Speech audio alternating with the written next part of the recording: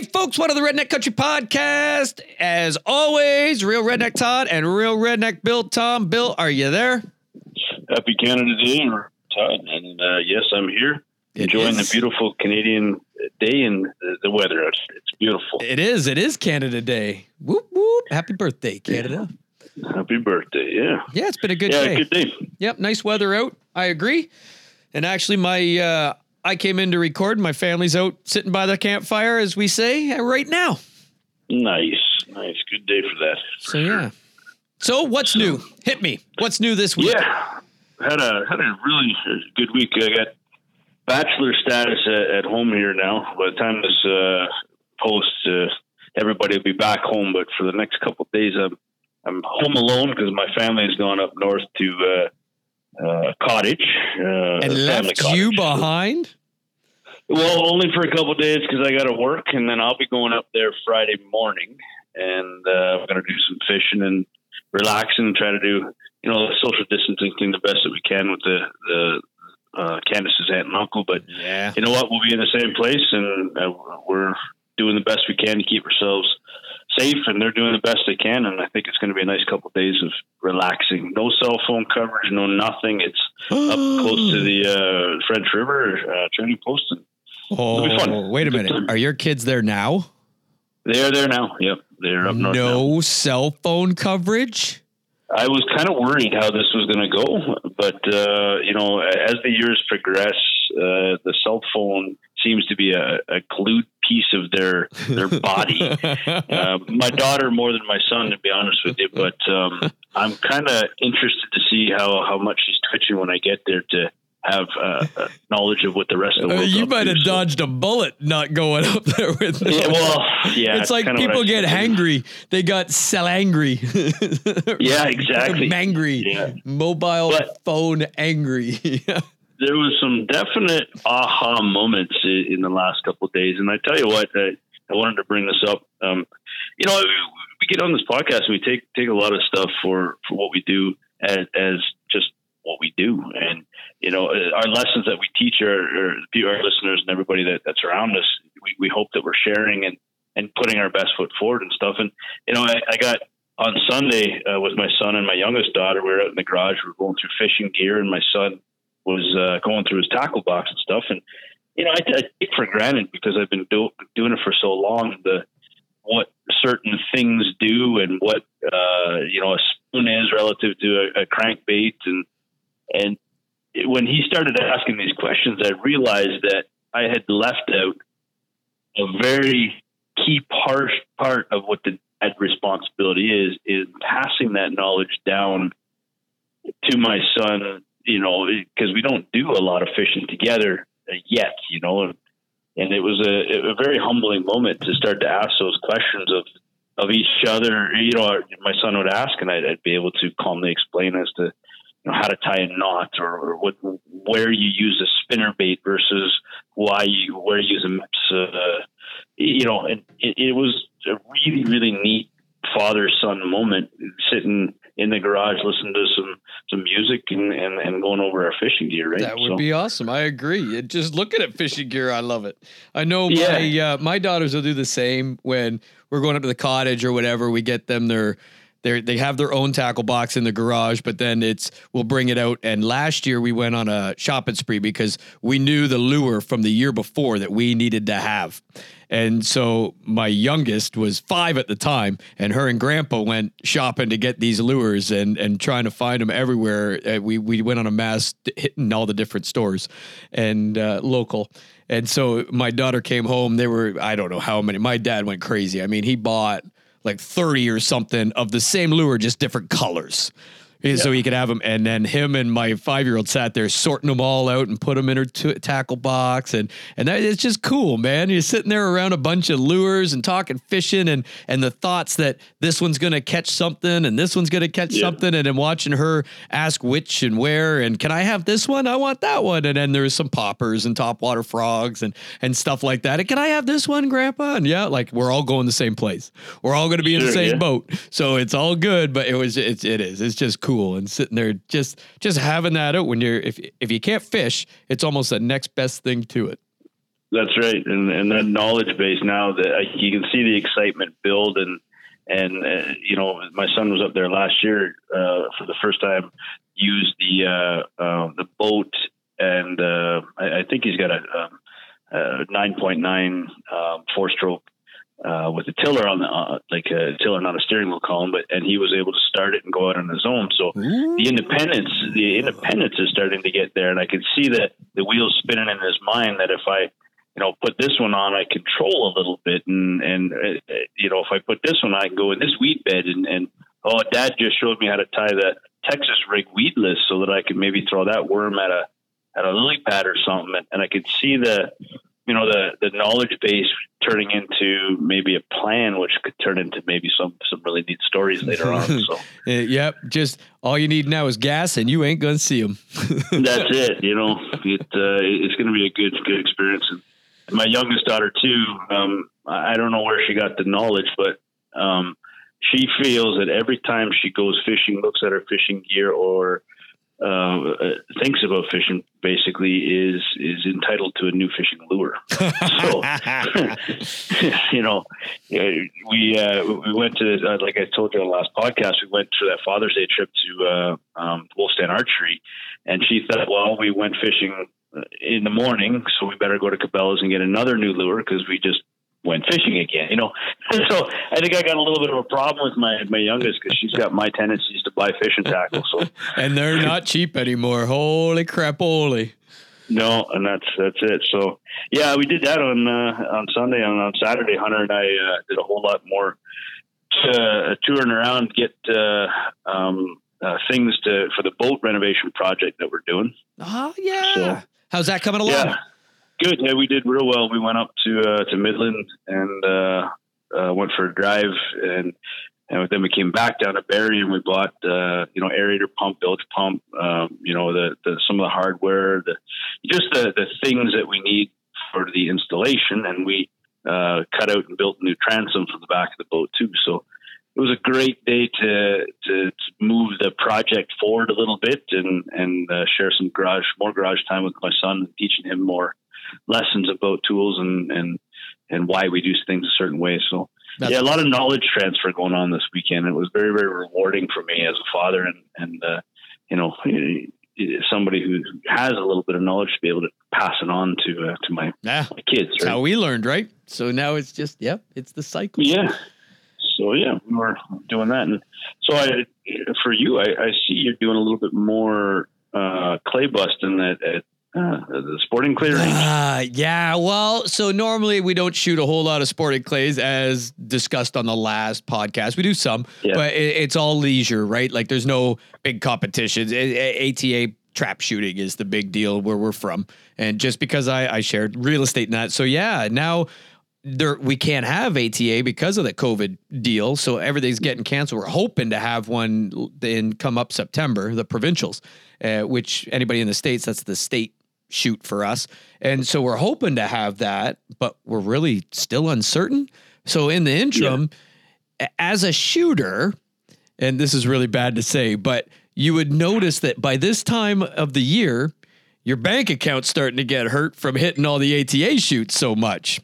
And so luckily you look at it and go, well, I've only really been shooting once a week and only for like a month because the club was closed up until a month and it's just practice. So like you're getting maybe 4 rounds in if you're lucky. So we really haven't been shooting a lot. So now when they're having these leisure practice sporting clay days at some of the local clubs, which I typically wouldn't go to because I'd be shooting an ATA shoot somewhere because that's when they're normally on, I can go. And so, we're having and I'm finding it is an absolute riot. We are having because it's so much more social than trap shooting. Yeah. Right. Sure. So, which is also a double-edged sword. If you're trying to concentrate and shoot, don't be in my squad. Yeah. And you know what? I mean, so I saw some videos from your squad and I saw you break 2 where everybody else was breaking 6. Okay. I may have to make a phone call and bring somebody on. So here's the gig. That station, I absolutely love it. They coming in hot, man. I mean, those targets come right at you so fast and I love it. And for me, I've always thought that was just like the easiest station on the course. Honestly, I and that's not like toot my own horn. I struggle with other stations. I'm not going to lie. That one, for whatever reason, that's like, to me, you should ink ball every one of those. Like, it's just awesome. I love it. And you just wait till it comes almost to your barrel and you can boil them. Like, they evaporate. And so, and it's awesome. So we had Sandra that came to the Redneck Country Trap Shooting Clinic last year and then bought a trap gun. She's been right into it now. And so she's now got she's made all of her friends and gone and joined her gun club and that. And so she had all her friends coming, but unfortunately they didn't get there in time.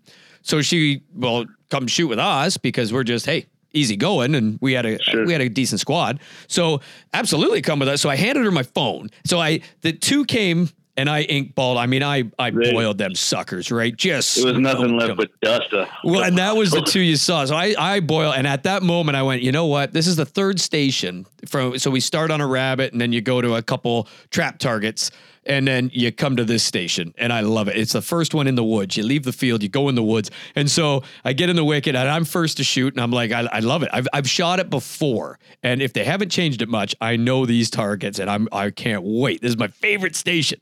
So I smoked two, and I thought, you know what? I haven't made a video yet. And I normally do, right? With Clay Crusher and that, we'll go live on Facebook or do whatever. Well, I learned my lesson that cell signal's not that great. So you go live, it's pretty choppy video. So that I'll record it first, and then I'll post it later, and then you ensure the quality. So I said, Sandra, will you take, because my dad's on the button, another guy's got the scorecard. So Sandra, will you take my cell phone and just stand over my shoulder, and all you gotta do is hit the big red button and just record me. And I got the scorecard still. I can back this up. I smoked all 10. I mean, I just boiled them. And I turned around and I said, awesome. I take my phone, and as we're switching shooters, I hit the button, and the last picture was my daughter in the backyard. And I'm like, wait a minute. I said, Sandra, you didn't get anything. You didn't. So I'm like, man, and I ink balled every one of those. Like I was pumped that I got it on film. And so then my dad got in the box, and I taped him, and then a buddy got in the box. I taped him. Sandra got in there. I got Sandra. I haven't released that video yet. I got Sandra in there. So I said, okay, before we go to the next station, guys came up. I knew almost everybody there fairly well. And so I was talking to them and chirping. I thought they're not going to care a whole lot. They know who I am, and you either hate me or you love me. And if they already hate me, great. Then this isn't going to matter. And if they love me, well, then they won't care. So really, I'm going to do this. So I said, Sandra, here's my phone. Hit this red button. Yeah. I just throw me two more just so I can ink ball these, because it is my favorite. So that was the two you got to see. But I absolutely swear I smashed all 10. Yeah, it's and then what I believe. The other video I posted Dad yesterday, and then I posted the other guy today, and he was actually in the squad behind us. I hung around as my squad went on. I hung around and taped him, and I knew him, Jason, and good dude. And so I taped him over the shoulder. And these targets coming in, and if you don't boil them, pieces are going to hit you. I mean, you got to, or it's like when the target attacks. It's the cooler. One guy was going like, we got to change that station because someone's going to get, I'm like, no, don't change it. That's the best part. But I had, as I'm walking to catch up to my squad, I had pieces of target dropping down inside my shirt and down to my pants. From standing behind. An advertisement for a good set of safety glasses for sure. Oh, when you hit those targets, it was nothing but dust. Well, and it was that or get hit by the pieces. Yeah. Right. And so it was, smoke them or don't, except for Dad. I couldn't. I was trying to tell Dad, wait until they come right off your barrel. And he's like, I got no pattern. I know, that's the cool part. Yeah. But I couldn't get him to do it. Your dad did pretty good too. Oh, he inked all 10. Looked like a lot of fun. Yeah, he inked all 10. Oh, it's an absolute blast. And so I said I would give an update, actually, if I could go on a little bit of a tangent. And because I used my trap gun, and I'll say I concentrated a little bit more this time. It's still not competition concentration. I mean, come on, I'm still out there having fun. I can't help it. And everybody, like, that's my gig. I love the social side of that. But I shot an 89 out of 100. And I think I could still pick up some targets because the rabbits killed me right at the first station. I mean, I missed 4 right there, and so I know I could have done better, but with my trap gun, and that's why I was going to say, pick a gun, learn where it shoots, turn the brain off and just know where the target's got to be in relation to that bead. Let your brain has established that sight picture. It will take care of it for you. And that was, to me, that was proof in the pudding right there. Being able to shoot an 89 with my trap gun that shoots like 120% high. Yeah, that's knowing your gun and making it happen, which is awesome. Well, and it wasn't work. Like, it wasn't like I was having a contest. Didn't look like and I think working. If I switched to my sporting gun that shoots 60-40, because I never shoot the thing, I would have to work. And I don't think my score would be as good. This, I didn't think about it. I just, boom, and they exploded. And it didn't matter if it was an income or a cross. It sounds like I'm bragging, and I'm not. Forgive me. I mean, my personality is such that I absolutely would. But it was just the fact that I could not believe that just let my brain turn off and smoke targets. And that gun shooting 120 high and still smoke targets. I loved it. It was absolutely, and I loved that gun. So to me, screw it. I'm using that. And we're going back this Sunday. Nice. One of these times I'm going to have to get up there and put some lead in the air and see if I can break 50 or something. Absolutely. Yeah. If you weren't going north, then absolutely get down here this Sunday. But there's more. There's another one coming up next month, so we're good. So yeah, so it was awesome. I absolutely love Sporting Clays. We're going back this weekend and going to have a blast. I just picked up some shot today so I can get reloading as we ran out, and we'll have enough for practice hopefully tomorrow night at the Trap Club, and then off to Sporting Clays on Sunday. So you messaged me and said something about coffee. Oh, and so I didn't get back to you. Now I must ask, because Bill, I've only ever talked to you about tea and wine. And that's the Bill Tom that I know. So what's up with coffee? Well, you know how I like to do things right. And I'm a very spoiled guy at home. My wife, when she's home, she's top shelf, takes care of me every step of the way. Okay, hold on. Did Candace start listening to these podcasts? No, but I'm thinking she might now. So I wanted to pump it up the best as I could. You want a gun or something? Something's coming down the pipe. Well, I'll tell you what I want. So this morning I get up, you know, I'm having to get all my stuff ready because my wife, bless her, she gets my lunch ready. She makes my coffee in the morning, the breakfast. She gets it all ready. And I literally walk out the door with a armful of stuff, and I'm off to go. Well, this morning I'm doing it all myself, right? So I thought ahead, because that's just what I do. And I get my lunch partially ready last night, and I heat up my stuff this morning. And I go to make the coffee this morning. And you know what? I've made coffee before, I thought, but I make it for like a pot of coffee for all of us.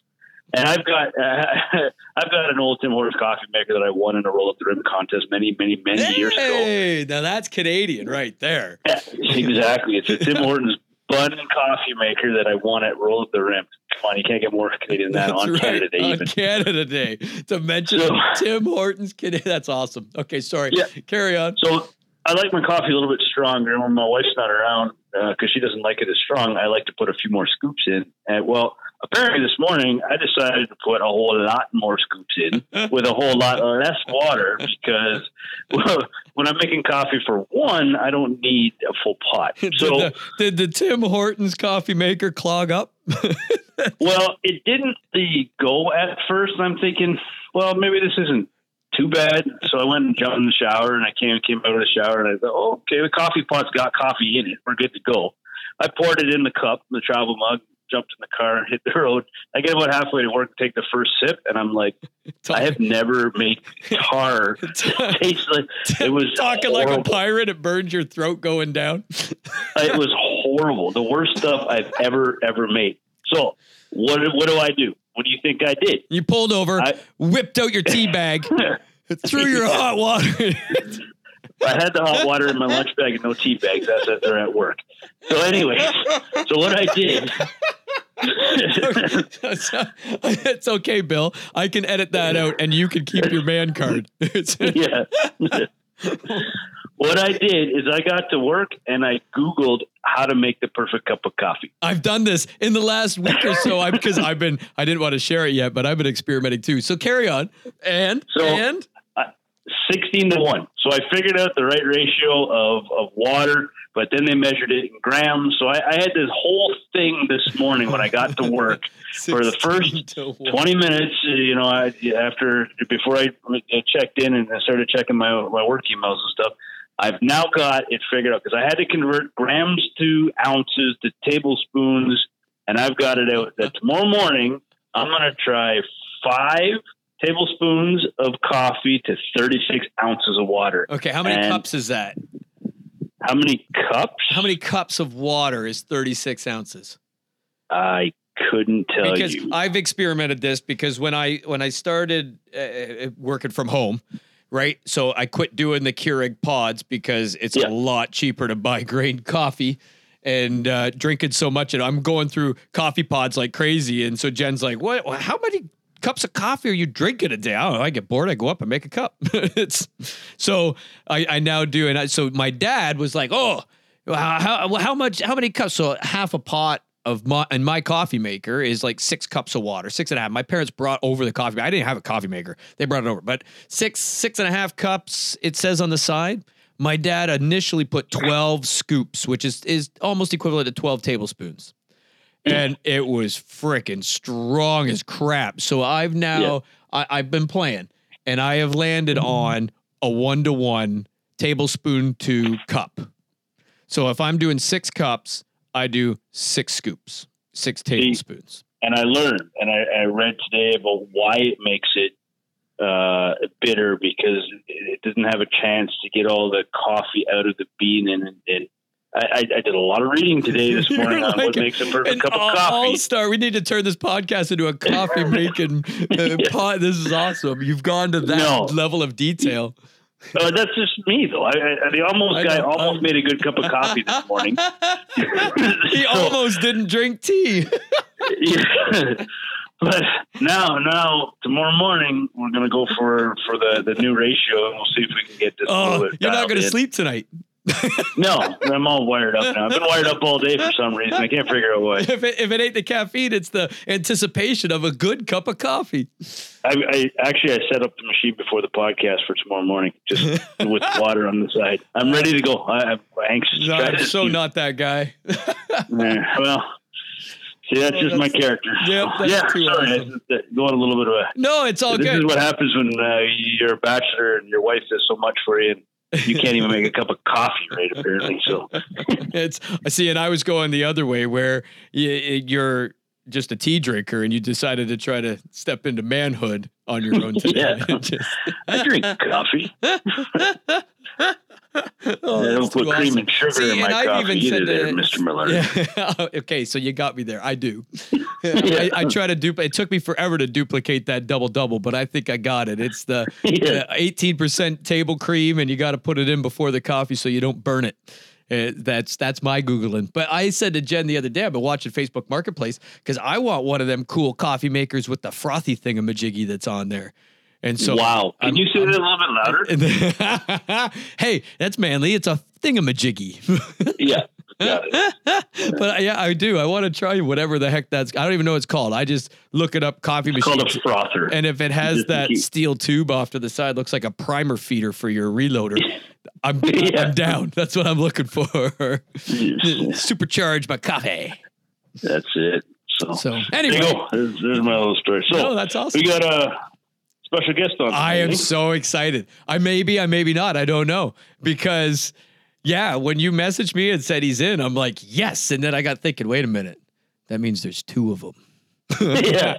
So it either means I can get to make fun of 2 of them, or it's 4 fists, and I don't know which way I want to take this. We'll have to see how it goes. Does he drink tea? Don't answer that. I'm going to ask him. So your brother's coming on. We're going to talk some deer hunting with your brother. And we are. And wherever else it goes, right? That's it. Oh, I'm pumped. All right, let's get him on the horn. Can you hear me? Have we got everybody? Hello, Bill is still here. Bill, you still here? Good evening. Yes. All right. What's up, kid? Hello, all. We have, ladies and gentlemen, I'm a little bit nervous. We got 2 Toms on the phone, but it ain't their first name.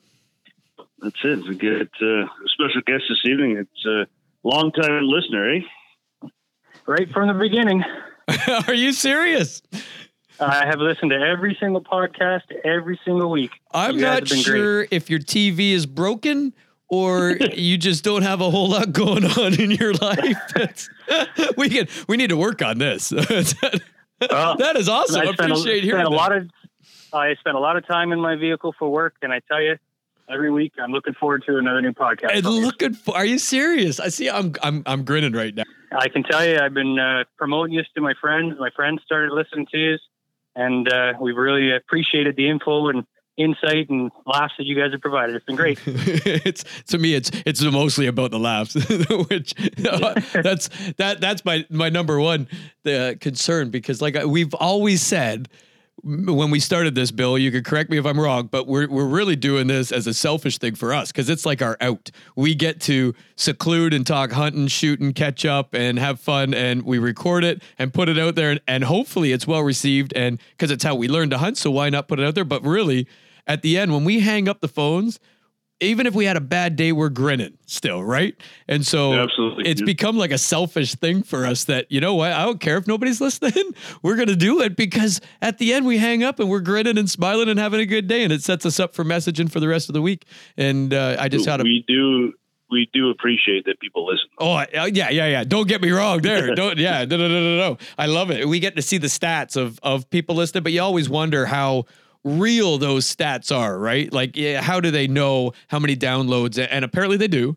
But I get these emailed to me, and I look them up on the dashboard of how many people listen on Apple Podcasts, how many listen on Spotify, how many have downloaded it. And I'm like, I don't believe those numbers.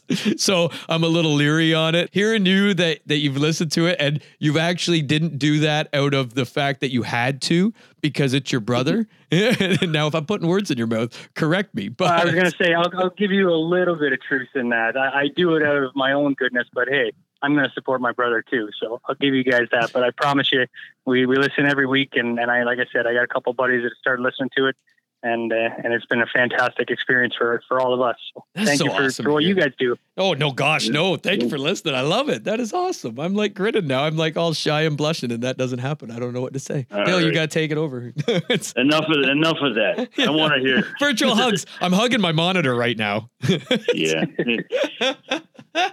So we wanted to get you on here to talk about a couple of things, and I'm sure Todd will take it from one direction, but we're fixing for this one to be a good, because I not only do I want to hear about, because Bill's kind of shared your story. If you listen, you know Bill shared your story about shooting some deer and shooting a big buck. But I want to know, and we'll get there. I'm going to hijack it a little bit because I want to know the insight of the Tom family hunting that Bill hasn't shared with us yet. But we'll get there. First, let's make it about you and your hunting, and yeah, Bill, if you want to ask the questions first, but I'm afraid you already know everything, so you might just bypass questions that I'm thinking like, when did you start? I know Bill started a long time ago. Did you start right with Bill? Was it later on? Was it kind of coming up as kids? Like, how did you get into hunting, shooting, fishing, all of this lifestyle, I guess? So, yeah, well, we, I'm originally from Niagara. That's where I grew up. I know, we have the family farm up in the eastern area of Ontario there, and summer times were usually spent on the farm. And as a kid, we used to take the 22 or the pellet gun and go out and, plink off some rounds. And that right from the get-go was always my excitement. And then I remember, Dad would leave, usually November, go for a hunt. When I was young, I didn't really know much about it. And as I got a little bit older, I got more interested in it and wanted to get to the experience of, what that camaraderie of the hunting trip was, and, tried to learn and learn from Bill and my father. And that was kind of the beginning for me. And, once I got into it, I guess I was probably in high school, 16, 17, when I got to go on my first hunt trip with the family, took a half a week off school, and I was basically hooked from the get-go. Yeah. I was into it. And whether you wanted to hunt or not, it's a half week off school. Yeah. You're going. Absolutely. Screw that crap. I'm out the door. Hunting? Yeah, I don't care. If I'm doing dishes at home, I'm on my way. Exactly. Sit in the bush and be cold. I don't care. Not school. It was great. That's right. Right on. So right from the get-go. So then was it just the deer hunting thing, like 1 week rifle season? at first? That is how my hunting career, as we're going to call it, I guess, started out as a half week during the rifle season. And I would go every year, get the experience. And for me, hunting was sure being in the bush, but it was also a family time. We got to go and spend a lot of time with my dad, my brother, learn from them because, they got a wealth of knowledge and I didn't. And I still admit that I don't, but it's, that was it for me is go. And it's only pretty much been deer season. I've been turkey hunting with my brother twice. I'd love to get into it more. And again, here I'm throwing back to your podcast, listening to you guys talk about the turkey hunting is, get the itch going for me. That's for sure. So that's awesome. Unfortunately, you're almost going to go turkey hunting. Well, I was just going to say, we had some pretty good turkey hunting opportunities and they were definitely almost hunts, almost shots. You remember that one time we went turkey hunting with and that turkey ran across the pond to get to us?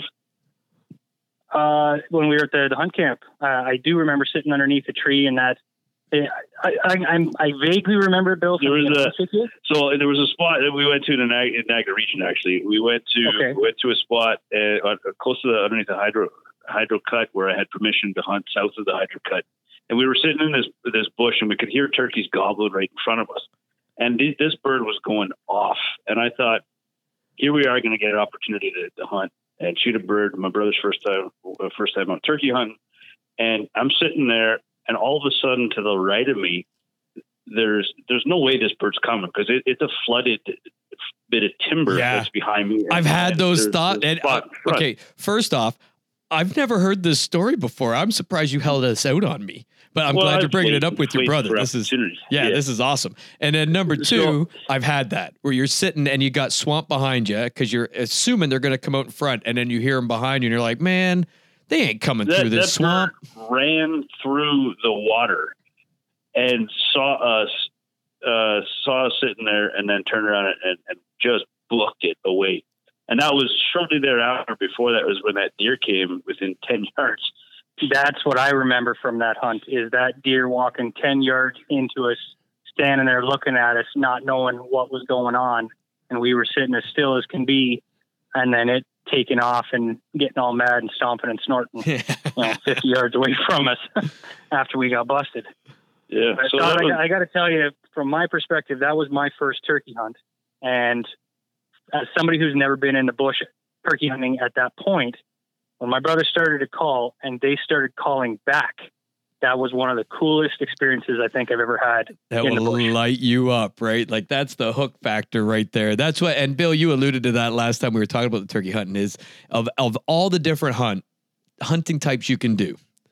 Turkey is the one that is even for kids to get them hooked because it's so interactive, right? Yeah. You could have a deer at 50 yards and you wouldn't know it, but you got a turkey at 50 yards, you're going to know it. Yeah. And that's awesome. I absolutely agree with that. I mean, even at the hunt camp, when you and I hunted, sat underneath that pine tree there, and that turkey came gobbling its head off. We never saw it, but it just about crested the hill. That was another almost hunt that I thought you were going to get a bird that day too, right? Absolutely. That was one that I was shocked that we didn't see the bird because we could hear it coming and coming and coming. And we couldn't understand how it wasn't right in front of us by the time that, I guess it decided to turn around and go the other way. So you guys have had that many close encounters, but yet hasn't come into range. I told you, I am the almost guy. No, but I just can't believe, like, you call, you get the gobbles, they start coming, and I don't think turkeys can smell. Like, I never worry about, washing my clothes and scent-free, putting my ozonics out, but I'm starting to wonder if the turkeys up your area, they don't have a nose. I'm just starting to, because how do you get them? I'm impressed. I am impressed. The almost guy is really, really driving home, but yeah, wow. Isn't that something? Yeah, that's it. Right on. So you're, the deer hunt, he's had some success, though. I tell you that for sure. Yeah. So you did a bit of turkey hunting. Every aspect. But now, your primary, like, deer hunting. That's right? Correct. Like, so my start was Well, I did the deer thing, and back, it must have been like an age thing or something. There wasn't, I didn't know anybody that really bow hunted when I was younger, right when in my teens. My dad, it was 1 week of deer, but he was a waterfowl guy. So my first hunting experiences were that I would go in for the week of deer hunting and hang out with him, and it'd be boring and cold and everything else and yada, yada, yada. And so I would do that. That was then I'd get to go rabbit hunting every now and then, but he was a huge waterfowl hunter. And so that for us is still our number one. But for you guys, it's like deer is your number one, right? Yeah. So yeah, that's absolutely. So do you both bow hunt? I do bow hunt, yes. And I know that you have not as much fun with crossbows, but I'm a crossbow hunter myself. Is that your prelude for me to try not to make fun of you? I apologize. Oh, you can make fun of me all you want. No, you're Bill's brother. That's all I have to say. Fair enough. Fair enough.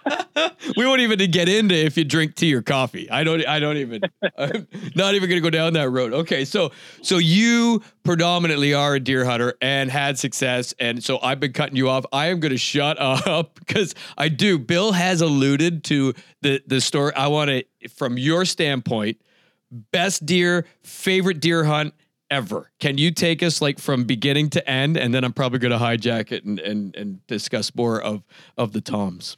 That's not a problem. I can tell you that favorite deer hunt and best deer hunt might not be the same story, but I will talk about this past season being as the most memorable to date. I would say that in the years that I've been hunting, there's not been a single year that I can think of where I have not at least seen a deer, let alone had a potential chance to harvest a deer.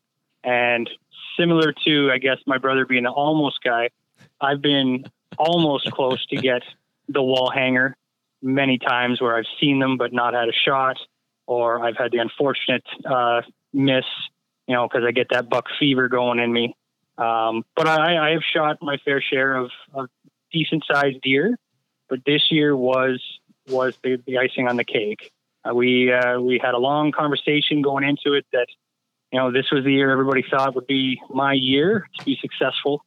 And I went into it thinking, if it's the case, I'm happy for it. If not, well, a successful hunt for me is just being in the bush. So did you have that conversation as a family? Does that happen prior to hunt camp? Like, it's your year this year. It's not necessarily, hey, the tag is yours. It's just, gut feeling, this is the year that you're going to be, the one to get, the deer, we'll call it, the one that everybody's talking about, so to speak. Yep. To us as a family, anybody who's successful, we're all successful. That's a successful hunt for us. We don't look at tags as a number per se. We look at, the hunt as a group, as a successful hunt. Anybody who's able to harvest, we're all happy for that hunter, and that's the way we look at it. So that's absolutely awesome. The mindset the mindset for us was strictly, hey, I think this is the year that you're going to have the year that we're going to be talking about. And, skipping ahead to the end of the story, it was, and I was fortunate. Spoiler alert. Into it. Yeah, spoiler alert, absolutely. But honestly, going into it, we all, we went into it saying, let's be patient. Let's see what. Well, I was just going to say that we talk as a camp, and we hunt as the, kind of with the alliance where we have myself, my dad, my brother, and a friend TJ that kind of hunt the tags together, and my wife Candace when she comes up, and we do a little draw system where just to keep it fair, because we don't all get doe tags. I'm not sure how it is down in St. Thomas Way if everybody in your group gets a doe tag. Pretty much. But well, we all get our buck tag, right? Yeah, for sure. But most years we get an additional, if not more, doe tags. See, for us, I mean, you go into a draw and you get a doe tag. Everybody's got a buck tag, obviously, but the doe tags, we don't get one per person necessarily, because that's just the way the draw works out. If all 5 of us go into the draw together, applying for our area as their first choice, we may get 3 tags, Jay, I guess that would be a loss for our group, right? Yeah, I would agree with that. And then, just to keep it fair as to see whose tag goes on first, because we don't necessarily always shoot every tag either. We went to a little draw system where, if my name was drawn first and I have a doe tag, my tag goes on that animal, and it's fair. But you know what? We don't say, hey, you shot a deer last year, so you're not shooting one this year. It's very much the honor system, and we're all in it for the reason my brother just said, to be in the bush, to enjoy the hunt, to get a little bit of meat for the freezer if the opportunity exists. Yep. And this year we had a conversation, and I won't hijack the story too much, but that, you know what, the first day, let's be selective, right? We got tags. We are very, very fortunate that we typically have an opportunity to harvest a doe if that opportunity comes up. But because we're all looking for, wanting and hoping that Jay has a good chance, and we all want to see if maybe there's a buck roaming around, because we got trail cameras out there and we're seeing pictures of that big bucks or a couple big bucks on camera. Let's give it a day or so and see what the forest wants. So you actually do that, you guys. So that's definitely one up on us, right? So to give insight into us, we're the same. We're absolutely elated no matter who's going to shoot a deer, because that's just, we're pumped, right? We know what it means to us. So if my dad shoots one or my buddy Scott shoots one, we're even more. And what's even better is if, last year, maybe we tagged out and dad didn't shoot one. We tagged out too quick. Then this year he shoots one, then we're even more pumped, right? Because now the person that didn't shoot one last year, so yada, yada, yada. But we never, ever, ever do we say, let's be a little selective this year. Let's let some walk, man. If it's, as long as it's not little. And we don't want to shoot like little fawns, but if it's brown, man, it's down. And if you let one pass, don't let anybody know. So you guys actually said that. You said this year, you know what? Let's be selective on the first day. Well, I can tell you that it wasn't even just the first day. We generally get up there either Friday night prior to rifle season opening or Saturday morning. We generally will put a bow hunt in Saturday and Sunday. And again, if opportunity presents itself, we kind of say, hey, obviously if it's worth taking the shot, if you're confident in your shot and, it's a ethical shot, take it. But again, don't be afraid to pass on something that comes up. So we had the ability this year, with the knowledge that, hey, we've seen deer every year. We have a good mindset that, hey, we're going to have an opportunity at some point throughout the week. Let's be a little choosy for a day or two and kind of see what happens in the bush around us.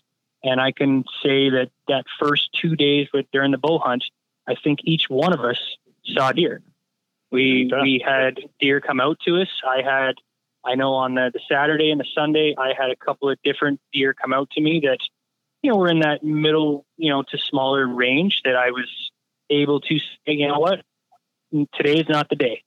I'm going to take my chances. Maybe, if it gets towards the end of the week, you're definitely a shooter if, it gets to the point where we have nothing on the pole. But today I'm going to pass and let you, enjoy the experience and just watch the deer around it. Man, and that's what I think all of us did. That's cojones. And when it comes to, but I guess with 2 days beforehand with a bow, I'm with you. We do that in the bow, but it's not my father. It's me and Scotty. My dad doesn't do a whole lot of bow hunting. So we will pass them up and we'll pass a lot up in bow, but we don't hunt the same woods for black powder, like our 1 week of rifle that we do for bow. So when we hit that woods, we got no trail cameras.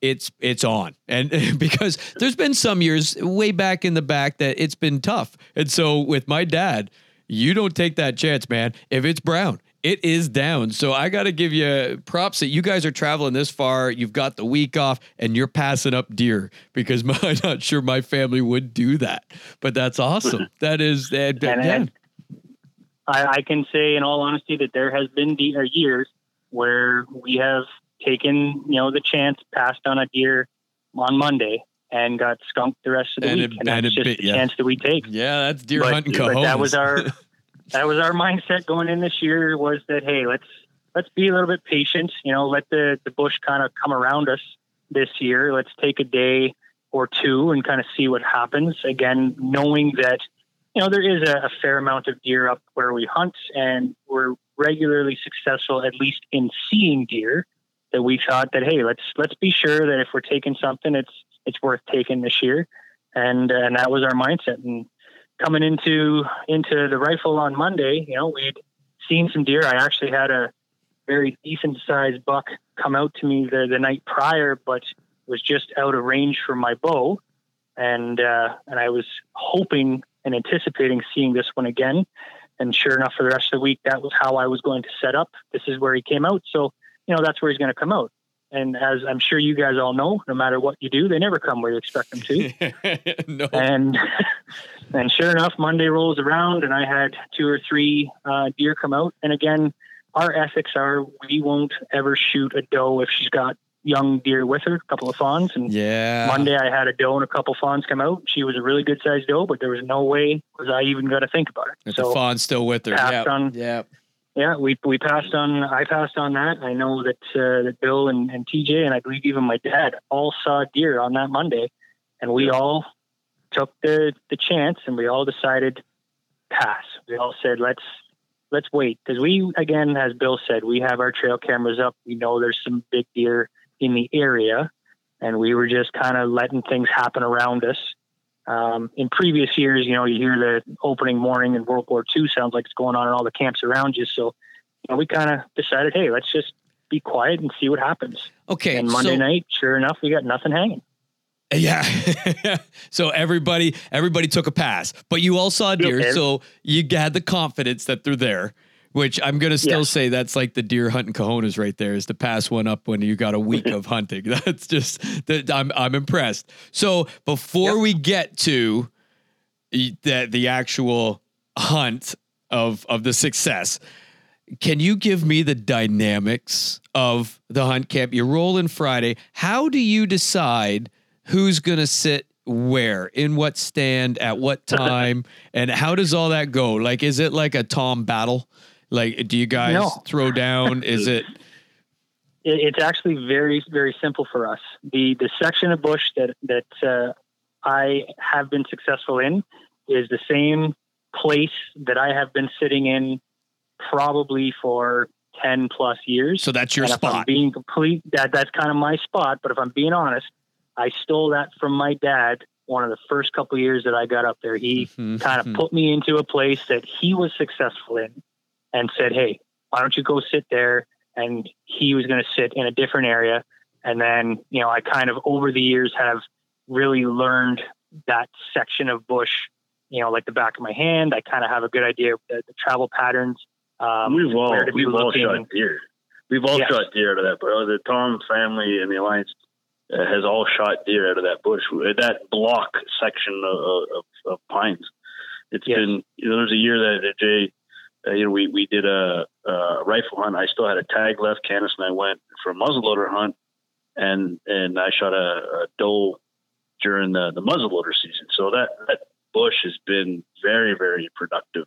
That block section of bush. So you've almost got the honey hole right there. That is, but you know what? It is one of us, though. Yeah. Go ahead. Yeah, each one of us has a little honey hole. See, and we have that in common, Jay. So I stole my dad's because I went my first 4 years of actually being able to hunt, like actually have a gun in my hand without seeing a deer or anything, and my dad with me. And so Dad had me in his, and I'm using air quotes, but a honey hole, right where he's always shot deer. And that first 4 years was a pain. But then once we broke that, broke the ice, I'll say, and I actually finally shot one in that spot, I've not left that spot. And now that is, and I feel so bad every year that before season, I ask, anybody want my spot? Anybody want it? And I call it my spot, but honestly, it was my dad's first, right? Like that was dad's spot. And no, you take it. But there's years I'll shoot 4 on opening day because it's the spot. And so I'm lucky, I'm fortunate to have it. Nobody ever wants to take it, but I offer it up. I want to go on record to say that, but I'm the same as you. I got my father's old spot, which everybody would say is probably the best spot of all of the, I don't know, we got like 18 tree stands down from concession to concession, but that one is the spot, especially on opening morning when nobody's hunted this bush. And so I always offer it up. So yeah, so no, we're liking that in that way. Okay, so Sure. you guys all have your set spot. I'm very superstitious in the sense that, I pretty much don't scout too many other areas of the bush. But as Bill was saying, we all have our own kind of areas within the property that we hunt that we all kind of focus on. And at no point in time is it ever my spot. Every morning it's, where are you going to go? I'm going to go back to my spot. Where are you going to go? I'm going to go back to my spot. And then maybe by Wednesday, if there's been no action, hey, do you want to change a pace, maybe see a different section of bush for a morning just to change your sight lines? We'll offer that up. But again, I don't think there's a respect thing in our camp amongst us. Is you put the work into that area by putting the camera up, putting the stand up, maybe putting a little bit of a feed up or whatever it is. And you know what? You put the effort in, you take it until you want to give it up. I'd be like, hey, how many salt licks did you put down there? Okay, well, I'm going to take that spot, I think. I appreciate all your hard work through the summer. Well, Todd, if you've seen my brother's hotel that he sits in, yeah, right. Hunting, you could understand why some people would be jealous. I'd be having a hard time. I'm with you. I'd be having a hard time going to any other spot than the Taj Mahal of Tom. Absolutely. The heater. He's Mahal, up. Yeah. It's like a freaking cottage. I'm surprised that he comes back to what you call camp. He just doesn't stay there in that little shanty for the week. I feel like we've had that conversation where, hey, if I just bring my sleeping bag, I might be able to sleep out here for the night. I totally believe it. I have seen the pictures. I'm like, that's not hunting. Like, my wife won't let me buy a hard-sided trailer. We have a pop-up, and I'm like, we need to just buy. You know how much easier it would be? You're done work Friday. We drive. I gotta hook up the trailer. We get to the campsite. It's like 40 minutes away, whatever it is. Now I've got to level it. I've got to crank it up. I got to slide out the beds. We got to get all the stuff inside situated. If we had a hard-sided trailer, you just hook it up and go. But that's not camping. That's glamping. So I'm with you. I don't know what Bill's doing. That ain't hunting. I gave up my spot this year. Yes, you did. And I shot a deer that night in another spot.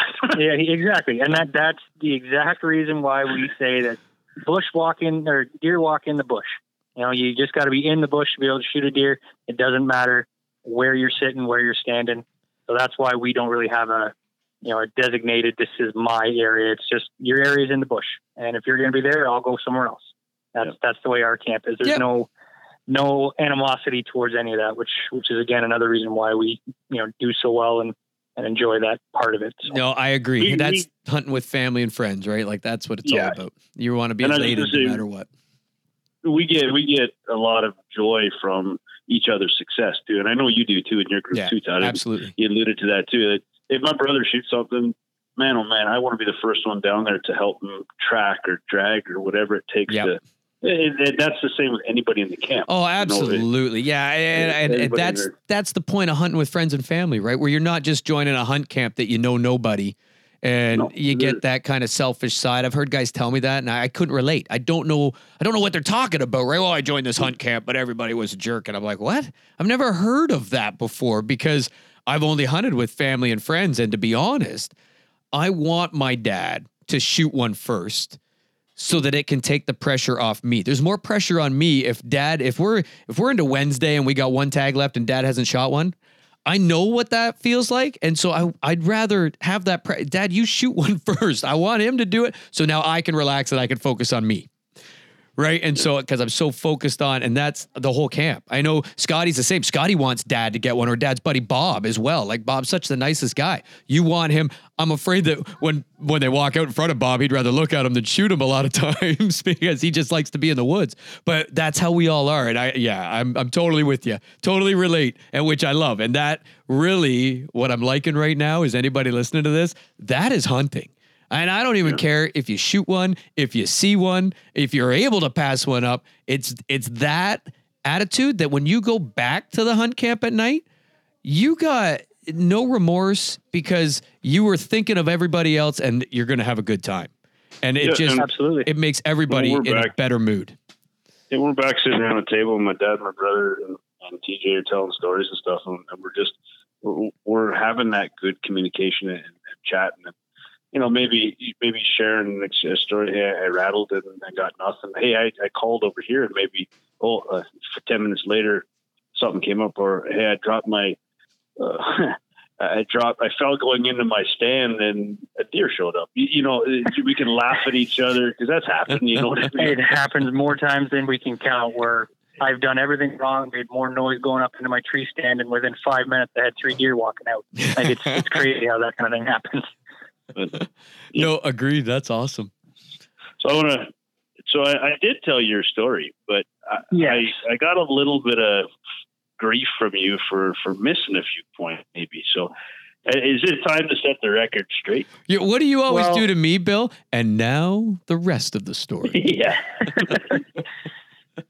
Well, I will lead into Tuesday morning and say that we had all had the conversation Monday night about our experiences, what we had seen, the few deer that we'd all that had frequented our spots that day. And there was one deer that was a little spiker that seemed to have been traveling back and forth between my brother, myself, and my friend TJ.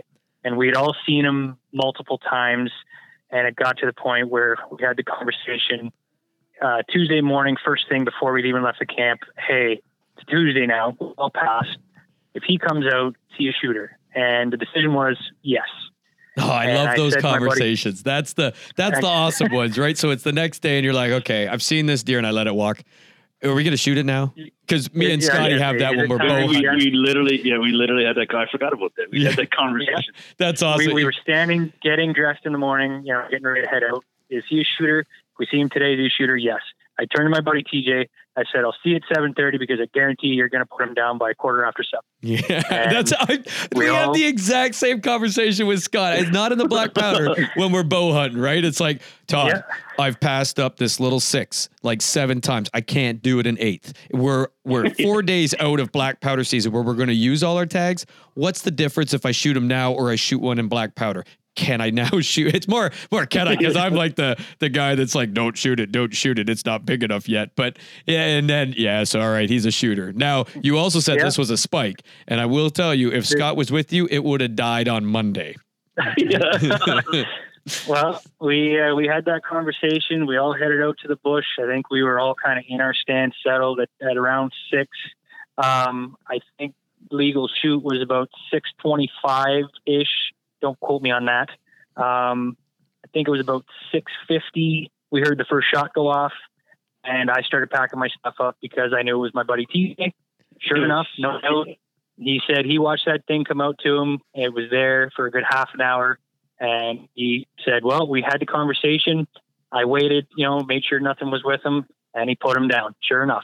That's at awesome. 10, I'm walking out of my stand to go help him.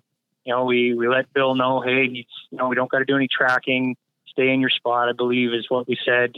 Told everybody, deer down, we've got them, no tracking necessary, success. And I went over and helped my buddy TJ get them loaded. And, kind of fast forward through the story. We got them all field dressed and everything else, got back to the camp. It was about 10 o'clock when all was the commotion was done with me and him. And I said to TJ that, hey, I'm going to head back out to the bush for the rest of the day. We usually try to come in for a quick lunch and then head back out. But I said, I'm going to go sit for the rest of the entire day and drop me off. We'll go there. And sure enough, I got out about 10:30 and I sat. Whoa. And that's a long sit. 10:30 and you're planning on the rest of the day. And you're almost thinking, I hope something comes out. But chances are it won't. Right. And I'm going to be there till dark. That is a long, long sit. Oh my gosh.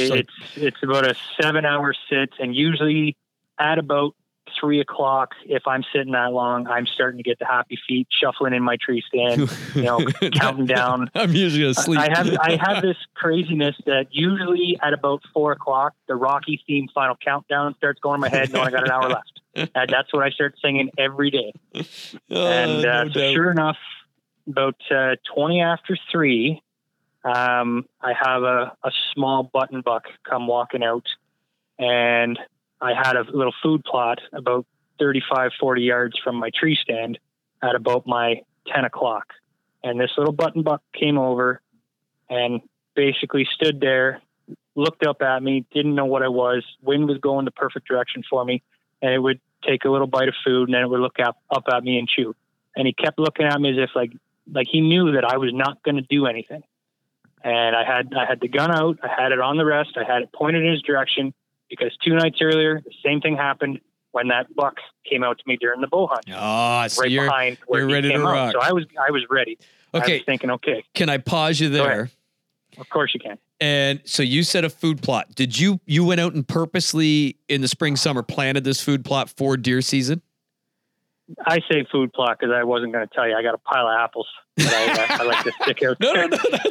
That's all right. It is what it is. Yeah. It was I got apples. A plot of food. I was gonna say, if you put apples down, trees typically don't grow, but it will still bring in the deer. It's they sure come in. I can tell you. There's a couple of other little things that I picked up. So from Bass let me Pro ask you, to try out. because I've tried this, right, and I always fail at it for whatever reason. Like bow hunting, we don't do a whole lot of work in our black powder because that land is just perfect. So there's not a lot to do. And our tree stands are in pinch points, all that fun stuff. So, but in bow, I really put the work in. I have tried to do, I've had guys even tell me pumpkins. So at Halloween, I'm collecting everybody's pumpkins and I'm taking them out and I've never seen a deer. And then they get all rotten and moldy. And at some point I'm thinking, man, is that going to scare the deer away? Because now it's like moldy food sitting on the ground for weeks at a time. And I've tried, I'd never tried the apples. I've never had, I've never had the ability to like go get, now I've never had the gumption, I guess, to go buy a bunch, but I've tried, I got a feeder that is like, it's huge on a tripod. You fill it with corn and I got some picks early squirrels season. And raccoons. Yeah. Like I got some picks of deer early season, but now when it's time to hunt bow, the deer don't care. Now, and again, I said this last week on the podcast. You haven't heard it yet. It's going to air this Sunday, but we have ethanol plant close by. So like the cornfields are massive around here. And I'm not a farmer. I don't know if it's because of it, but I just know that since ethanol, it seems like a lot of farms are doubling up back to back years with corn. And it's just crazy how much corn's around. So maybe that is kind of pulling it aside too, but. You guys are hunting in a spot that is crop mecca. Yeah, we're hunting. Yes, we're hunting in the bush. So if we went out and put apples down as an example, you don't have to put but a half a dozen apples, and that smell is in the air. Hey, when I go out in the morning, and I don't know if I should be telling everybody this because it's my top secret. It's your state secret, yeah. But I don't wait. I got, because I don't even know this, ladies and gentlemen. I was gonna say, should we really be sharing this? Yeah, no. Hey, I'm in now. Bill's maybe carry on with the podcast are about to be unraveled. Okay, go. So I don't typically put a massive pile of apples down at a time for 2 reasons. One, I believe that a massive pile of apples, and we're going to hear a contradiction to this in just a couple minutes from my brother's talk. You sure are. For my own personal thing, I put a massive pile of apples down one year at the hunt game, and I put a camera out by it, and I got a bear that laid on the apples all night and literally ate every single one. And I never saw a deer there. So that's so awesome. Okay, so I didn't know you had bear in the area that you're hunting deer, by the way, Ethan, oh, yeah. But that's a whole other story. I had bear on camera last year. Big bear at my spot. Oh man. So my secret that I do, I have a big Ziploc bag, the biggest Ziploc bag that you can get, not the ones you put clothes in or something, but the big bag, and I'll take maybe a half dozen to a dozen apples, whatever I can chop up with the machete, and I'll cut the apples up and I'll throw it in the bag. And then in that bag, I'll put Wild Game Innovations. And again, we're not sponsored by anybody, but I think it works for me. So I don't like to deviate with another product, Apple Crush. And that Apple Crush, if anybody has ever used the product, I don't use a full bag of it. I'll use probably a third of a bag over top of the apples just to get the pungent smell of apples in the air. And so that works. I have seen and shot more deer out of that recipe. And I'll put that little bag down every time I go out, and not to create the habit, because I don't want them eating it when I'm not there. What's the point?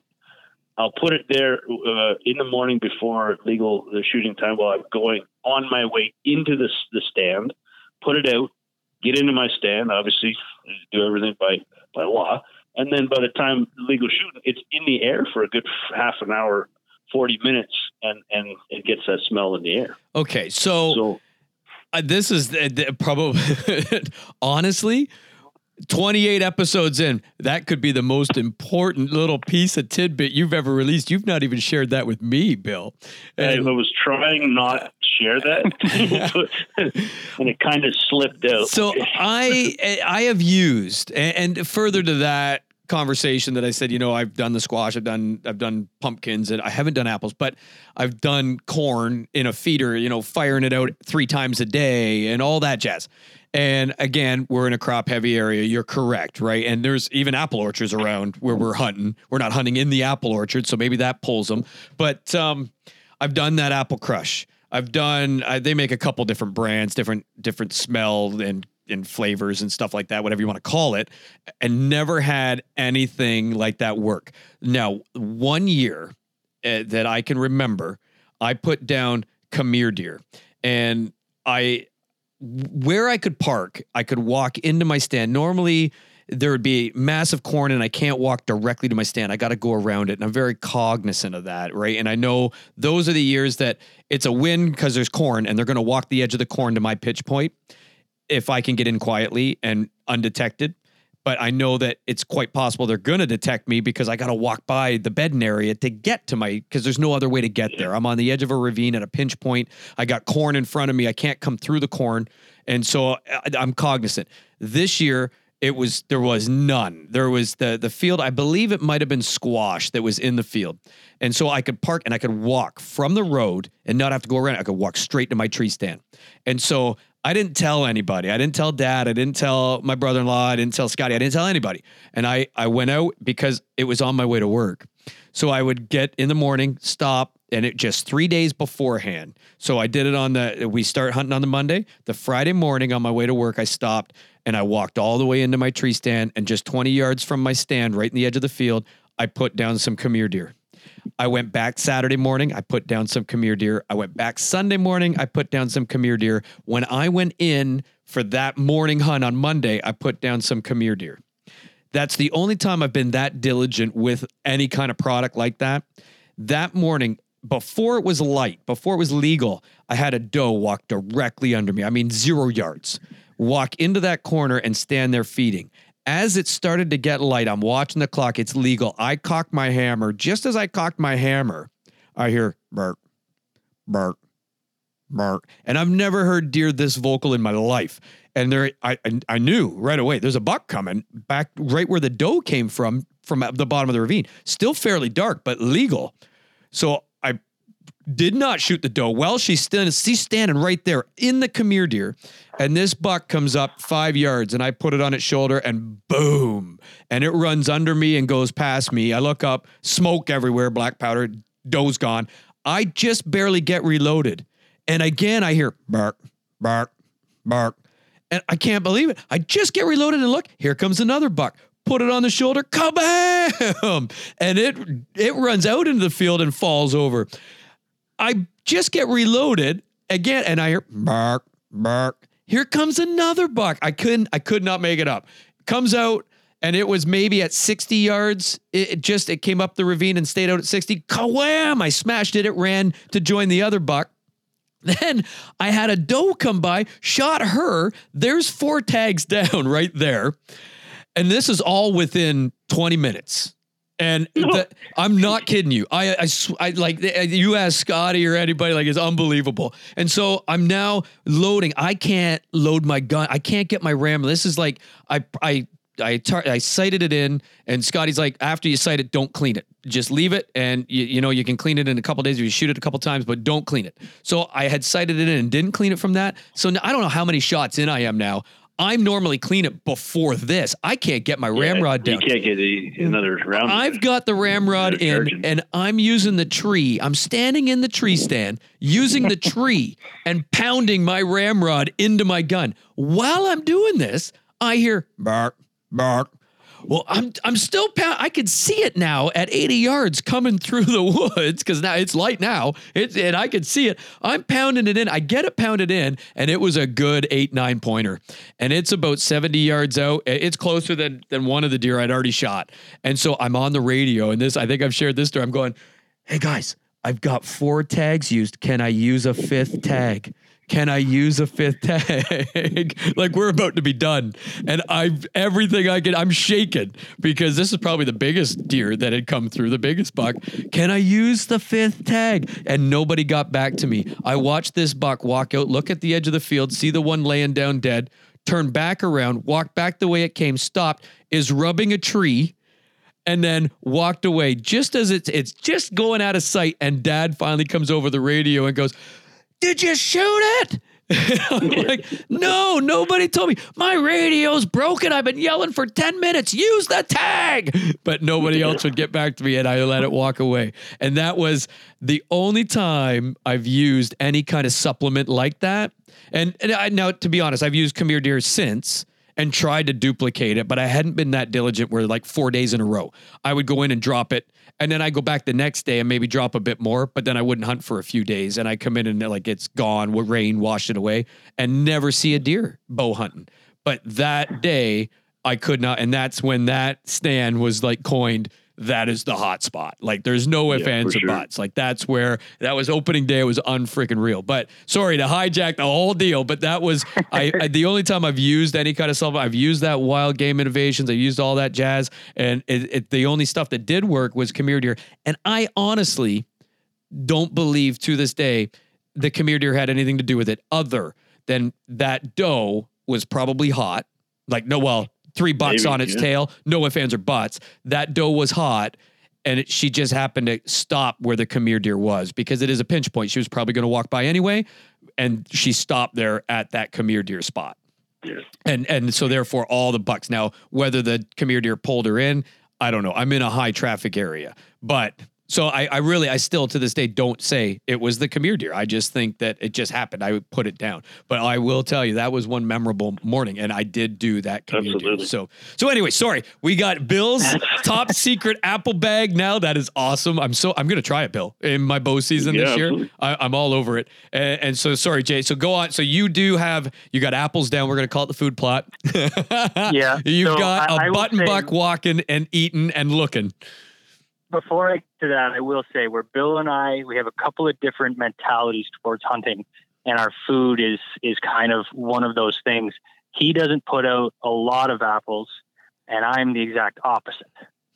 You're load the bushels up and drop them off at this spot, please. And as much as you're joking, I bought a bin of apples that I put out in October, in and around Thanksgiving in my area.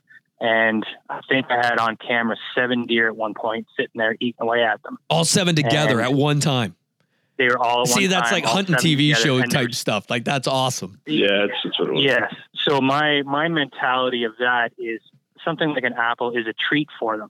When they're in a bush and they're eating the pine and they're eating the greenery, all of a sudden they get this really sweet taste. It's like candy. They're going to keep coming back. And when you put that many out, my mentality is it saturates into the ground and will continue to be there. During the hunt, I might put out a similar size bag to my brothers or something, maybe a little bit bigger, not usually as much, but they already know that this is an area where they can get those sweet treats. And when I present that, and I'm similar to my brother where we'll, crush them up. I'll stomp on them on the ground when I lay them down, or I'll rake them on the trees just to kind of get that apple scent in the air. I'm with you. And sure enough, you're giving all the secrets away now. Yeah, you know what? I got a few that I'm not going to give up here. Podcast number 2. Yeah. I am siding more with your brother, though, Bill. I got to say, I'm more of that personality. If you're going to do it, go big. Bring in the truckload, man. Every one of them made fun of me this year for the amount of apples that I put out pre-season. But who got the last laugh? Exactly. They were all, you're never good. You're just raccoons and the bears and everything else. And sure enough, Tuesday afternoon, 3:20, I had this button buck walk out to me at like 10 o'clock, 35, 40 yards, have the gun up on, waiting, looking around, and I'm just watching, honest to goodness, he's picking up an apple. He's looking at me. He's chewing it almost like he's laughing at me. Picking another apple up, chewing on it, looking at me like he knows that I'm not going to do anything with him. Yeah. And I watched this deer for a good 25 minutes. And then all of a sudden I hear that grunt that you were just talking about. I need to hear the grunt. Sorry. How did it go? To be honest with you, I couldn't even imitate it. It's so, just such a random noise that I heard. I never believed it because I've got my grunt tube, and we kind of think that when we make the noise with the grunt tube, that's how I'm telling the deer go. That's how good I am at calling with the grunt tube. That's to saying, go away. You're like, yeah. I'd scare him away with my grunt. Go away call. Yeah, I mastered the go away call really well. So I hear this grunt, and I turn my head, and I see one of the biggest does I've ever seen. And I can't figure out what's going on, but I've still got my gun trained on this button buck, 40 yards in front of me staring at me, so I can't move. Sure enough, behind the doe, there's a big buck come walking, and my heart, I'm surprised this little button buck in front of me can't hear my heart pounding. I've got the shakes going. And all I can do is I can stare at these deer, this doe and this buck, and they're about 125, 150 yards off to my 3 o'clock. Still got the gun trained on this button buck in front of me. Can't move. As these buck and doe come walking kind of across the pine plantation I'm hunting in, a second buck comes walking through. And when I see this second one, I thought it was a bull. It was so big in my eyes. The neck on it was so puffed out that it reminded me of being a kid back on the farm, looking at the bull through the bullpen, just mass. Now neck, you're trying not to have that heart attack because all you've got. Oh my. And you're like, hey, stay calm. That's exactly what I'm trying to think. Yeah. But all the while I know that I've still got this little button buck in front of me at 40 yards. I can't move. What do I do? How do I get my gun over? How do I get to where I can get in shooting position? They're still 150 yards away. So you're not like Bill. You're in an open air tree stand. I'm in an open air tree stand. I've got a little bit of a cover on my shooting rail to cover my legs because I got to keep that moving with my back. But I can't move, and I'm wide open. Yep. And sure enough, like a real hunter. Exactly. Yeah, I'm sitting there shivering. Yeah. Sure enough, I hear a second grunt, and it was enough to take that button buck's head and turn and look at those 3 deer, and it was enough for me to swing my gun around and pick a shooting lane. And all the while, now I've got my gun in the direction these deer are walking, and I pick a spot that I had actually sighted with my rangefinder during the bow season. I knew that this area, we had actually made some markers. Here's my 50 yard, here's my 100 yard. And I picked a spot kind of between the two of them that I could see, and they were working towards it. While I'm watching these 3 deer walking across the bush, the bigger of the 2 deer stops at a tree and starts shaking his rack in the tree. And this is something I've never seen before. I've always wanted to see this. Now, no matter what happens, this is amazing. Like he's crushing. He's hitting the branches, with his antlers, or is he hitting the tree? He's hitting the branches with his antlers. He's putting his scent from his forehead on the tree. He's right above where I believe he was, thinking about making a scrape on the ground, right on, type of thing. You've seen that in the videos, and maybe you've seen it in live. I've never, and I'm shaking, and all I keep thinking is, okay, 5 more steps. Okay, 4 more steps. Just get to this point. And too many times in the past has it been 2 more steps, 1 more step, and they never take that last. Oh yeah. And sure enough, he's taking those steps. And okay, you're behind these trees, 2 more steps. Okay, you're getting there. The first doe passes by, the second buck passes by. Okay, 1 more step. He takes that 1 step, and I pulled the trigger as fast as I could. I was like, you were taking ready. Another step. I know that feeling because you're like, I can't believe this is happening. I can't believe this is happening. Stay calm. Stay calm. Don't have a heart attack. Don't have a heart attack. Don't have a heart attack. Stay calm. And the minute that step, and all you're telling yourself is 1 more step, 1 more step, 1 more step. And the minute it happens, it's instinct at that point that your trigger finger just goes. I've been there. Yep. That's awesome. I kept watching him, and I kept thinking, take 1 more step, take 1 more step. And he steps between the tree, and I pulled the trigger instantly. And I'm telling you, it happened so fast.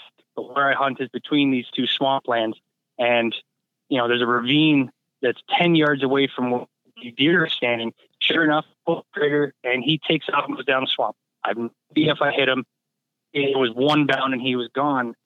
While that happened, the second buck turned and ran, and I pulled out the trigger on the second buck, thinking, okay, I got to get one of these two. I had no idea if I hit either one of them.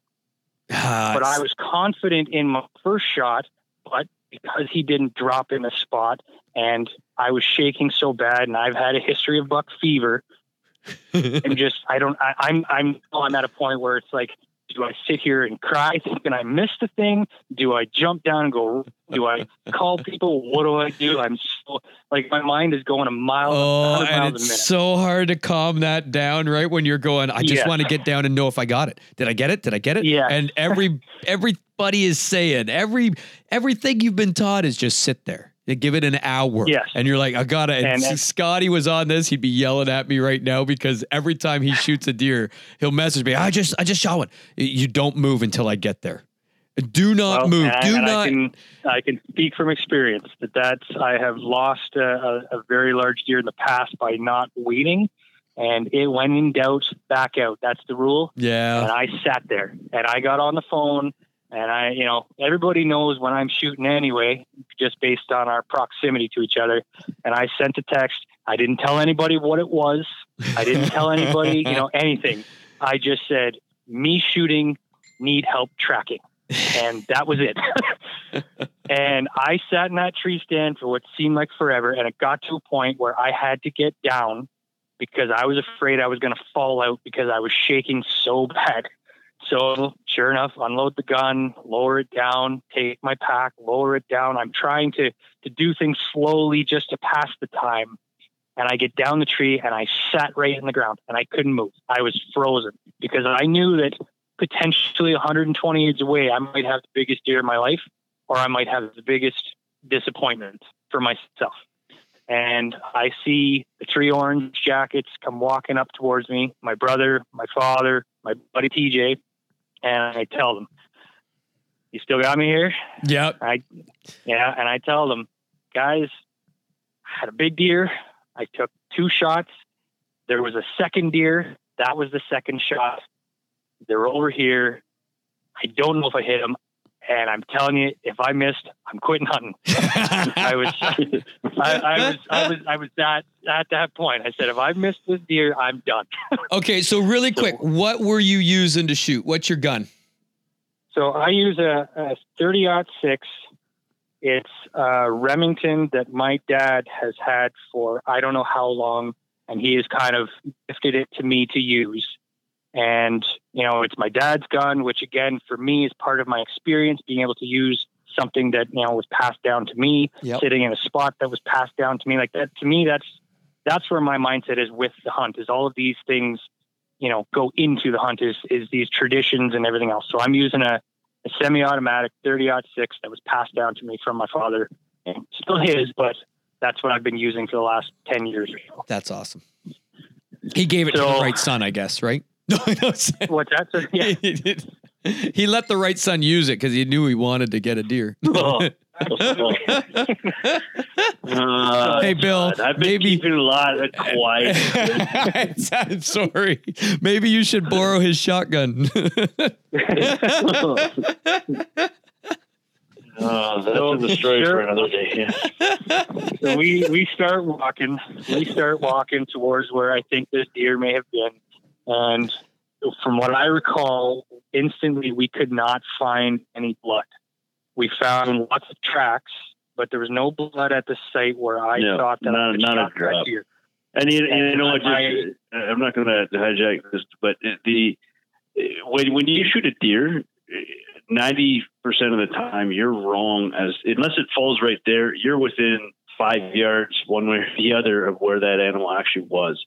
And it'll play out later on in the story as to what difference was. But when we got to where Jay said that deer was, tracks, yes, blood, no. And my heart dropped. It was the worst feeling knowing that how did I miss this deer when I had all that time to set up? I was confident with my shot and comfortable, and now we can't find anything. And sure enough, we start kind of walking. Now we're tracking the tracks. what we think are the tracks. See, And normally I'd be really distraught right now, but you already let us know this is successful, so I'm feeling okay. I'm with you still. I'm following along. Yeah, it's definitely, at least you know the end result. Yeah, but I know when that happens, man, you're just like, especially when it's a big one. Oh crap! My heart, honest to goodness, was just, I was so disappointed. But it was only the first 10 seconds of us getting to what I believe is the shot site. And we start over the ravine and we start finding tracks, and then we find a little bit of blood. And now my heart is going miles a minute again. And now the excitement is starting again. And we start down the hill, and sure enough, 50 yards or less from where I thought I shot this deer, my dad's standing there whistling because he had already found the deer. And we didn't even realize this. We're just following tracks and blood. And my dad's standing there, and we go down, and sure enough, this monster deer, in my opinion, monster deer, biggest deer I've ever seen, biggest deer I've ever obviously harvested, is laying there on the side of the hill. And it was the biggest exciting, again, I'm losing my words because I can just imagine how excited I was at the time and still am. The feeling I've ever had in my life. I will say that, of course, we still had to go look and see if I got the second deer. So as much as we're excited, we still have some work to do. We are a camp that when you take a shot, you don't just, I missed and move on. You look, you track, you put in as much time as possible. And we looked and are very confident that second shot I took, I was shaking back from the first one. There's no chance to hit that second deer. Not an ounce of sign. It was gone, complete miss. So I'm comfortable to know that at least I, didn't wound a second deer. Now I can go back and be incredibly excited with the first shot that I took. And, Bill can attest, I've shot deer on this kind of ridge before, and pulling them up the slope is never fun. They always run down to the swamp, and Bill always gets mad at me because they always run down to the swamp and he's having to help back up. But I can tell you, him and TJ, they jumped on it. There was no questions asked. We'll pull this thing out of the swamp for you. We're going to do what we need to. Let's get excited. And I can tell you, one of the best experiences I've ever had, and to be able to share it with my dad, my best friend, my brother, all of these guys together, one of the best, greatest experiences. I don't know how I'll ever be able to top that. That's awesome. Yeah, it was an incredible day. And I tell you what, I was honored to be able to drag that deer up the hill. I just wish he would shoot one and it would drop on the spot, but it never happens. I tell you, I would feel a lot better after the shot if they would do that, because I wouldn't have to worry about whether or not I hit him or not. But I tell you, it was one of the best experiences I've ever had, being able to, like I said, share it with my family and my best friend, and the experience of it. And so much excitement. I don't know if Bill told you, but I've actually got a tattoo of the deer. I got that done. Did you really? I got a tattoo. Yes, I did. So I've got, I used the rack from my deer as the guide for my deer tattoo. And it has been a very nice talking point for when I'm at work and talking to people in public, because I've got it on my shoulder. And that's and I tell awesome. You, what an idea. Something I'll never forget. Yeah, that is wicked. Yeah, no, Bill didn't tell me that. That's wild. That's a conversation piece, right? And that is so cool. That's my story of my most fun, greatest experience, best hunt trip that I've ever had to date was this past year, and being successful and able to harvest that deer. And now it's all downhill from there. You might as well just I said it was downhill. It was right at the bottom. I tell you right now. Hey, you're a Tough Mudder guy. You should have just went down there, threw it up on your shoulders, hiked that sucker out of there with little electrodes all zapping you. Yeah, there was no way TJ and I were letting him drag it out. I mean, that's part of the experience. But yeah, I don't know what you're gonna do for an encore now. You've got the belt. That deer. What that deer weigh? When we took it into this. Field dressed, it was 199 pounds. Oh yeah, that's no guts. That's a big deer. Yep. And what was the rack on it? It was a solid 9. It's a solid 9, which is an argument in our family, because if you can hang a keychain on it, it's supposed to count. and I've got a little nub that I keep saying is a 10, which would make it the biggest in the family. Okay, I got to tell you, I like that. I don't want to know the inches. I'm starting a whole new campaign. I'm saying it right now. We no longer measure deer in inches. We're going back to what my dad taught me, and we only talk in points. And I will give you that point. That's a 10-pointer. Perfect. Oh, are you kidding me? You went that way? Of course you would. Of course you would.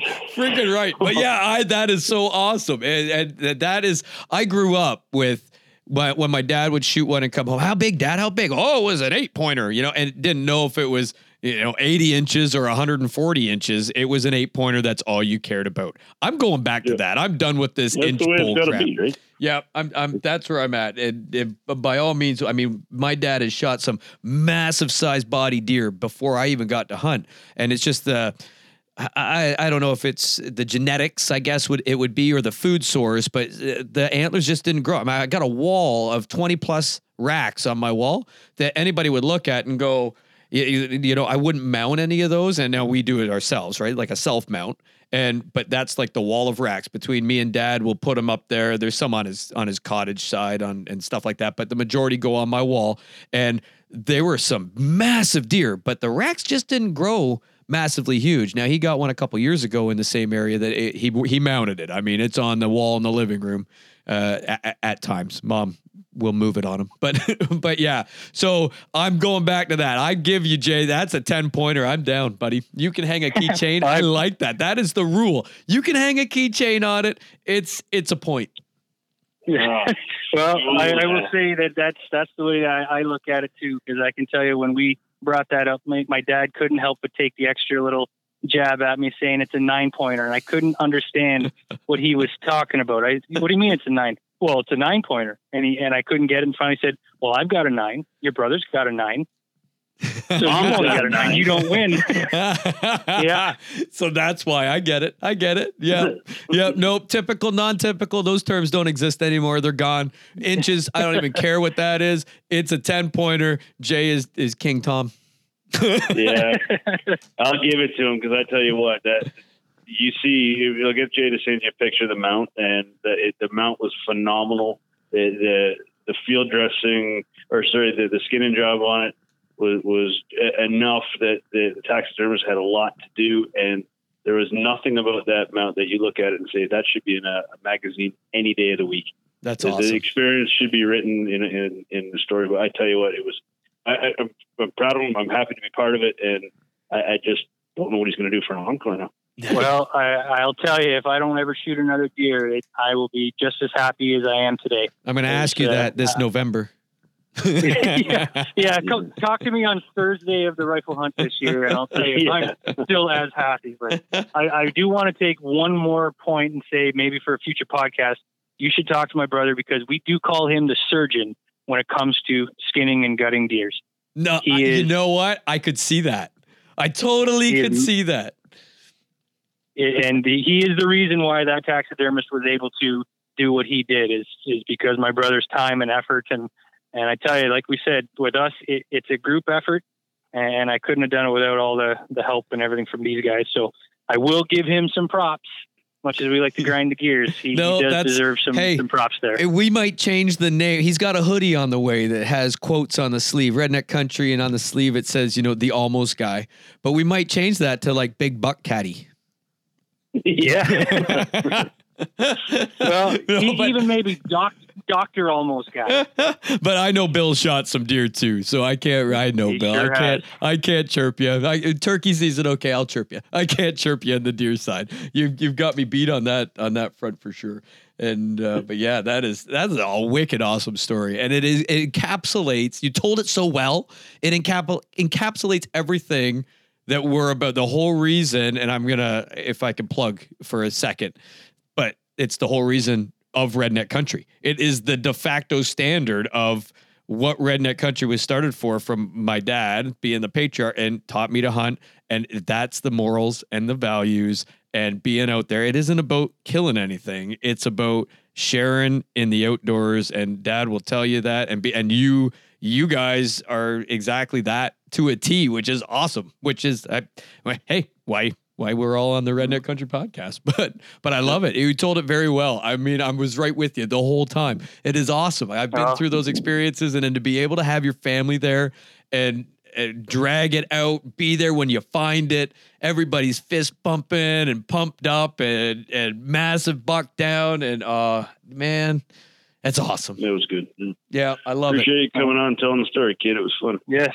Thank you guys for having me. I really appreciate it. Oh, we got to have you back on. I look forward to the future. Yeah, we gotta, because we're pushing some serious time now, and I don't care. I'm going to put it up there anyway. But I hope you have a long drive to listen to this one. But I love it. It's perfect in my mind. But I want that insight more into the toms, and I got a little bit. I got on how you guys divvy it up. I still think that I need to poke and prod and punch some holes in some of the. Can't give it to you all at once. It's overwhelming. So we just got to give it to you in drips and drabs. Yeah, I love it. I absolutely love it. Appreciate you coming on, and that was an awesome. It was excellent. Thank you guys again. I really, really appreciate it. Good deal. And that'll do it for this week, folks. For the Redneck Country Podcast, I'm Bill, the Almost Guy Tom. And I'm Todd. Thanks for listening. And folks, if you want to be part of the podcast, or you want to give us some feedback, or really contact us about anything, feel free to email us at podcast@theredneckcountry.com. Again, that's podcast@theredneckcountry.com. Thanks for listening. Talk to you again next week.